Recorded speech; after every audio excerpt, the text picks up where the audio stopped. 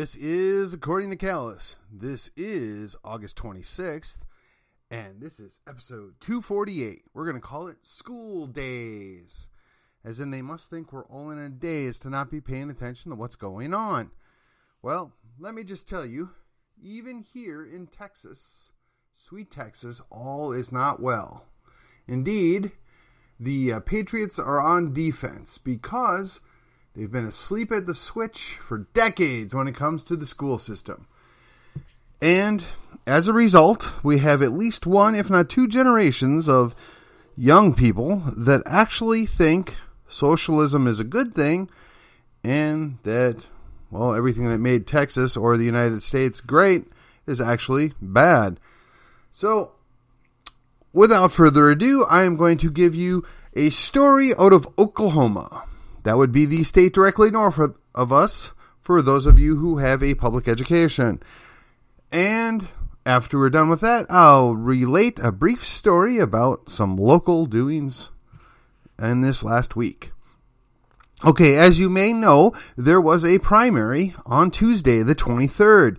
And in that primary, the Secretary of Education, Ryan Walters, had defeated his opponent, a public school superintendent by the name of April Grace, in the Republican primary runoff for the state superintendent of Oklahoma. And at the victory party, he said that this was a definitive statement by the people of Oklahoma about the direction they want to see public education head. And that they want a better education for their kids, and they're concerned that they're not getting that. Now, it was a different set of emotions for the Tulsa Classroom Teachers Association president, Shawana Mott Wright, and her fellow teachers. Now, I will point out, most of this is gleaned, actually all of it's gleaned, from a story put out by Mr. Spencer Humphrey, so credit should go to him. And my commentary on top of his statements are clearly my own. And her fellow teachers, there were lots of tears last night. In the hours since the election results have come in, Mott Wright says, she and the other teacher advocates have gotten the message after message from teachers.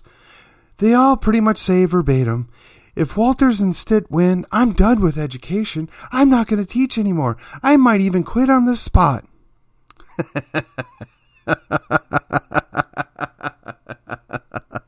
Oh, okay. So these are the same people that regale us with how they all make these sacrifices and they're all serving the greater good, and it's a calling, and some people call them heroes, and because they didn't get something that they wanted, they're going to quit in a snit. I'm sorry. What they are is professionals. Some are highly educated, some are moderately well educated professionals. They do a job, and like the rest of us in the job market, sometimes their work is not appreciated at the level that you think it ought to be appreciated, and that means you need to change jobs or careers. So I'm really kind of at a loss.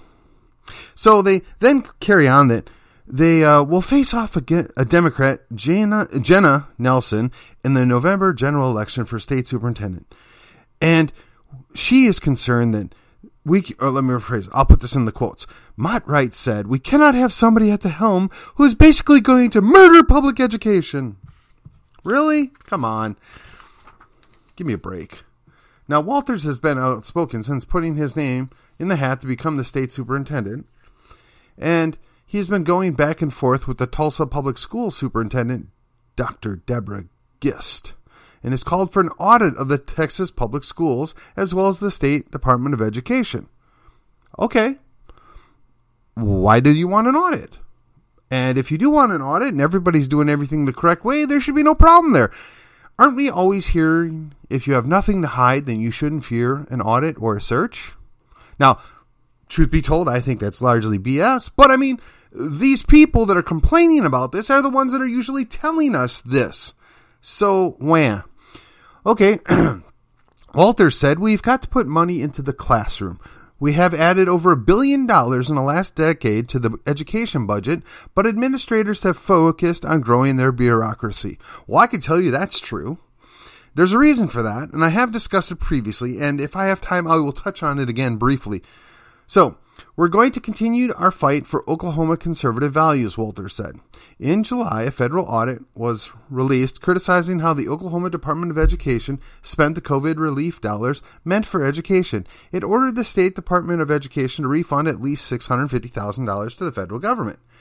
The audit said that Secretary of Education Ryan Walters declined to a pre-approved purchase option on software designed to distribute relief money to families for the purchase of school-related items, resulting in families being able to buy non-educational items with the grant money. Okay, so basically, the federal government conveniently provides you software that you need to buy in order to comply with the rules that they set for the money. And apparently, the parents were smart enough to not spend educational funds on only educational items. So it kind of sounds like the problems with the parents, but be that as it may, Walter's also been an outspoken proponent for banning the teaching of critical race theory and put himself at the forefront of the movement to ban certain library books. Okay, well, we've got that same thing going on here in McKinney. And he called for the Tulsa Public Schools to remove 2 books from the libraries with what he described inappropriate sexual material. Now, he goes on further to say we have indoctrination we've got to get the indoctrination out of our schools. And Oklahoma schools are not going to go woke, and we have teachers who reach out to me every week saying they're sending these professional developments that have nothing to do with what I'm teaching. Again, I will say from my personal experience, not firsthand, but clearly secondhand, there's a lot of training that teachers and administrators go to that is not at all related to the actual job they're supposed to do, but what it is a requirement in order to get certain funds or to meet certain compliance requirements. So Mott Wright says the Tulsa Public Schools does not and has never taught critical race theory. Excuse me. She doesn't know any district in the state that does. Well, this is them just plain dumb. And that's my opinion. They're plain dumb because they know darn good and well what they're doing. So no, there is not a curriculum called critical race theory. However, they take the existing curriculum and through a process called praxis, they insert the critical race theory thoughts and processes and different opinions into what it is they're teaching. I mean, they morph English, they morph social studies, they morph even math, to comply with what they're trying to create an outcome of. So, no, I'm going to call BS on that. I think that that's not true. And she says, I get a lot of messages from teachers who are terrified to teach. I don't want us to have a Holocaust because children aren't learning about it. I don't want another Tulsa race massacre because some people's feelings are hurt. Again, nobody wants a Holocaust. I mean, oh yes, we're all Nazis now. I get it. And another Tulsa race massacre. Yeah, okay. Well, first of all, interestingly enough, that was government that enhanced and encouraged and turned a blind eye to that. And there's a whole lot more going on there than what is alluded. And again, once again, nobody is calling for that or thinks it's a good idea. It was bad then. It's bad now. Give me a break. And no, they should absolutely learn about what happened there. They should be aware of those things. But if you're going to teach history about, let's say, challenging subjects, you have to do more than just paint with a broad brush. It requires a little more nuance. Not that you could ever nuance the Tulsa Race Massacre being a good thing, but I don't even know that you could possibly put the Holocaust in a good light. But there are plenty of other issues in history that get lumped in with that do have a lot of nuance. Now, I'm not going to defend Sherman's March to the Sea any more than I would defend some of the stuff that went on in the West as we were cleansing it from the Native Americans. That's all inexcusable. But when you teach it, you have to teach it with the understanding of that time period. And then you can put your, 2020 lenses of, 100 years later or 200 years later, we can look back and say, yeah, maybe that wasn't the best thing for us to be doing. But back then, this was what was going on. This is why they felt threatened. This is what you have to be even-handed. And I know that that's not politically correct. And I know that's upsetting to some people that there's more to that story or two sides to a story. But be that as it may. So Walters, for his point, He'll continue to fight to pass a previously voted down bill to provide parents the taxpayer-funded vouchers to send kids to private schools. I won't rest until they get this. I'm dedicated to that vision. I'm dedicated to working with parents across the state till they have the freedom of choice. Okay, so I'm going to put a little pause there and say, I understand why people want to do this, but I think they're extremely foolish for doing it. That being said, let's go on to the counterpoint. Mott Wright says educators worry that it would deplete the already tight budgets of Oklahoma public schools even more. I'm a mom first, and as a parent, it is your prerogative to do whatever you want with your children short of hurting them, she said. But public money should not be taken from public schools to be spent on non-public things. Well, first of all, it isn't public money. It's tax money that you took from people with the threat of violence at the point of a gun. And then you decided to spend it on these appropriated things that you approve of. And when the parents say, yeah, but we don't agree with that. We don't think this is good. We don't want our children doing this. And because we're not going to take advantage of this, we want to get to keep some of our money that you took from us. So she's equally, if not more so, wrong. So last week, Walters and Governor Stitt sent out a press release announcing the executive order aimed at taking action against teachers' unions. Okay. With the executive order, Oklahoma educators will be assured the freedom to decline whether or not to participate in union, rather than allowing union bosses to intimidate teachers into handing over part of their salaries, the release said. Okay. This is another step. Okay, this is Walters. This is another step in the right direction to focus our classrooms on parents, teachers, and kids. Great, sounds good. We're cutting the liberal union chains off of our teachers. Okay, fine. But Mott Wright said that this is not set well with teachers that she's spoken to. If you're calling out the union, who do you think joins teachers' unions? She disputed the claim that teachers in Oklahoma are forced to join unions in order to teach. Yeah, it may be a right-to-work state in 2001. There's no forcing or coercing. Yeah, well, clearly Mott Wright is full of crud, because I can assure you that if you join an organization where 75% of the people in that organization also belong to another organization, and they're the ones that determine whether or not you move up in the chain of command or even get rehired, which is renewing your employment. Yeah, I'm sorry. And our association membership is half Republican and half Democrat. All we care about in our kids is public education. We don't care about party. No, I call BS on that too, because I will assure you that the so-called Republicans that are in there, they may very well be, but they're browbeat and cowed, and they follow along just like they do in every other union. And maybe at the micro level, they might do something that's nominally not left-wing, but certainly at the state and federal level, these unions give tons of money to leftist causes, whether or not the entirety of the union membership agrees with it or not, because all the leadership is typically left of center. Some are crazy leftists. So, that being said, it talks about left-wing indoctrination by the Mr. Walters.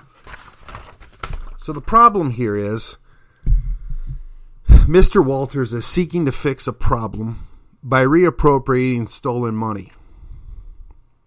I don't think that's going to have the solution that he thinks it's going to have. Likewise, when you give people money to do something, there are always strings. So I was referring to the bureaucracy that he noted. Well, those strings and the bureaucracy are created when you have programs or funding coming from the state or federal level, and they require certain levels of compliance or training in order to get those funds and maintain those funds. Indeed, they set you up for failure long term, or they provide you with a set of funds for the first 2 to 3 years, but then after that, you have to come up with the funds on your own. And that money just doesn't come from nowhere. So again, I'm not a fan of vouchers. I think there's a lot of people that believe that's going to be the panacea and it's going to fix everything. I don't buy it. I'm not going to argue with people about vouchers. If they get their vouchers or want their vouchers, so be it. But I'm just telling you, you're going to regret it long term. That's my opinion. But I'm not going to waste my political capital on fighting people on something like that. The second thing is unions or associations have soft power and they have hard power. When you can force people to join, that's called hard power. When you can't force them to join, but you can make them, let's say, in a detrimental situation if they don't join you, that's soft power. And if you honestly believe what this lady's saying, that there's no coercing, I'm sorry. I'm sorry. You're just detached from reality. I can't help you. In any case, that's going on in Oklahoma. I can assure you all the more that's going on down here in Collin County in Texas. And while we're on the subject of Collin County, Texas, let me just pause for a moment to relate to you a brief story of something that went on in my fair city.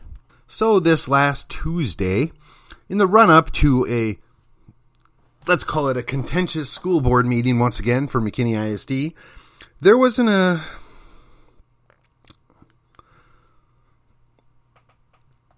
incident, an altercation that occurred between a school board member and a gentleman speaking with another school board member, whereupon when this person was, I'm going to be very careful because there is a record on this. There is a case in a sworn affidavit or whatever it's called. I don't know. The witness filled out a statement, and to my knowledge, it was posted online and social media. So it's no secret. It's publicly available, courtesy of my friend Kyle Sims. And I know all three individuals involved in the situation, though the one member of the school board, I would say I know by name and by face, but we're not friends. So the other two individuals were just having a discussion. The third person inserted themselves.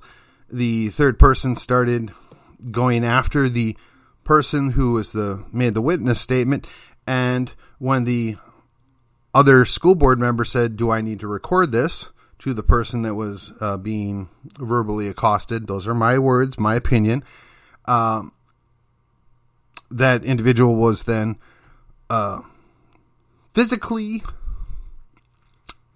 hit by the other school board member.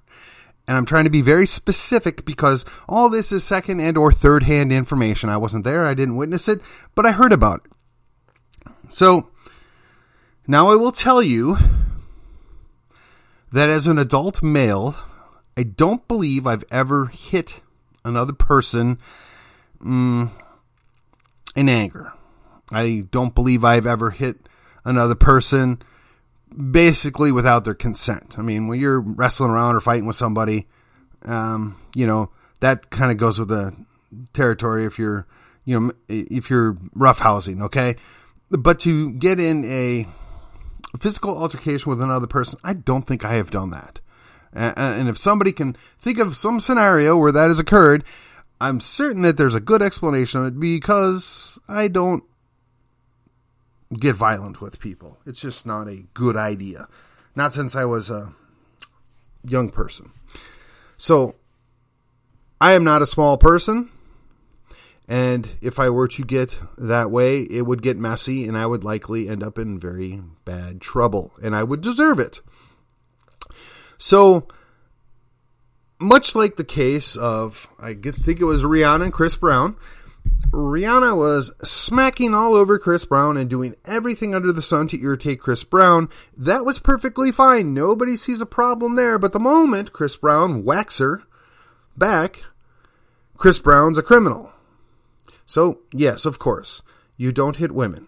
I've heard that since I was a child, and I have followed through with it all my life. It's just not something that you do. Period. End of story.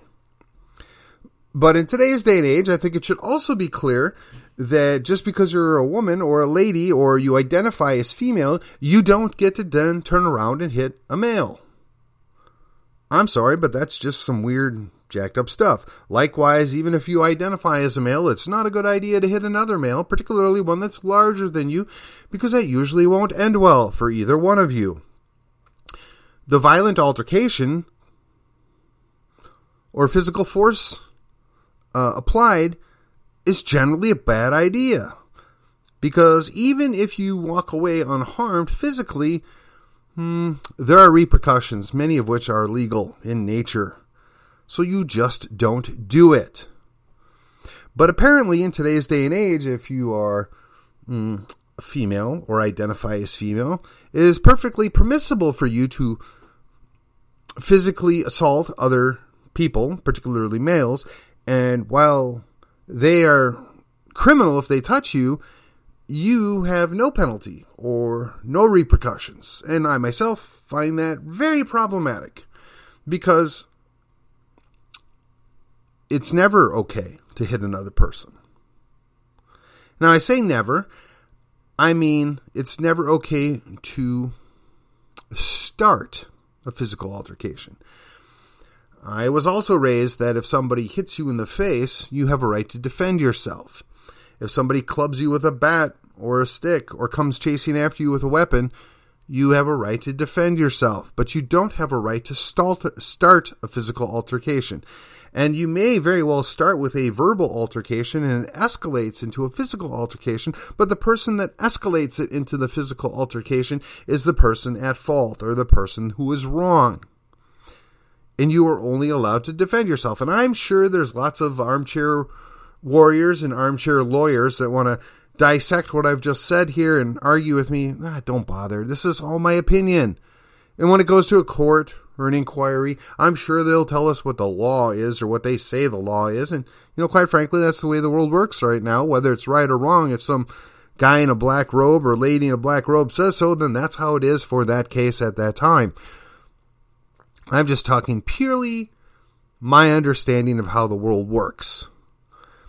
So let me ask you, in what world does a 5'0" 100-pound young lady go and think it's a good idea to get in a physical altercation with a man that outweighs her by 50 to 100 pounds and has 6 to 12 inches height on him? In what world would they think that's okay? One where they're protected by the law and by the mores, of the social mores of the community and culture they live in. But it still doesn't make it okay. It still isn't right. It's still not acceptable. You shouldn't get a free pass. If the roles were reversed, it would likely end up with the guy in jail, or at the very least arrested. And I got to tell you, that is the right answer. When you go hit somebody else, you ought to be arrested. And I don't care what your plumbing is or what you claim to be. That's the way it works. As an adult, you don't attack other people. Now, if you're attacked and you defend yourself, that's a different story.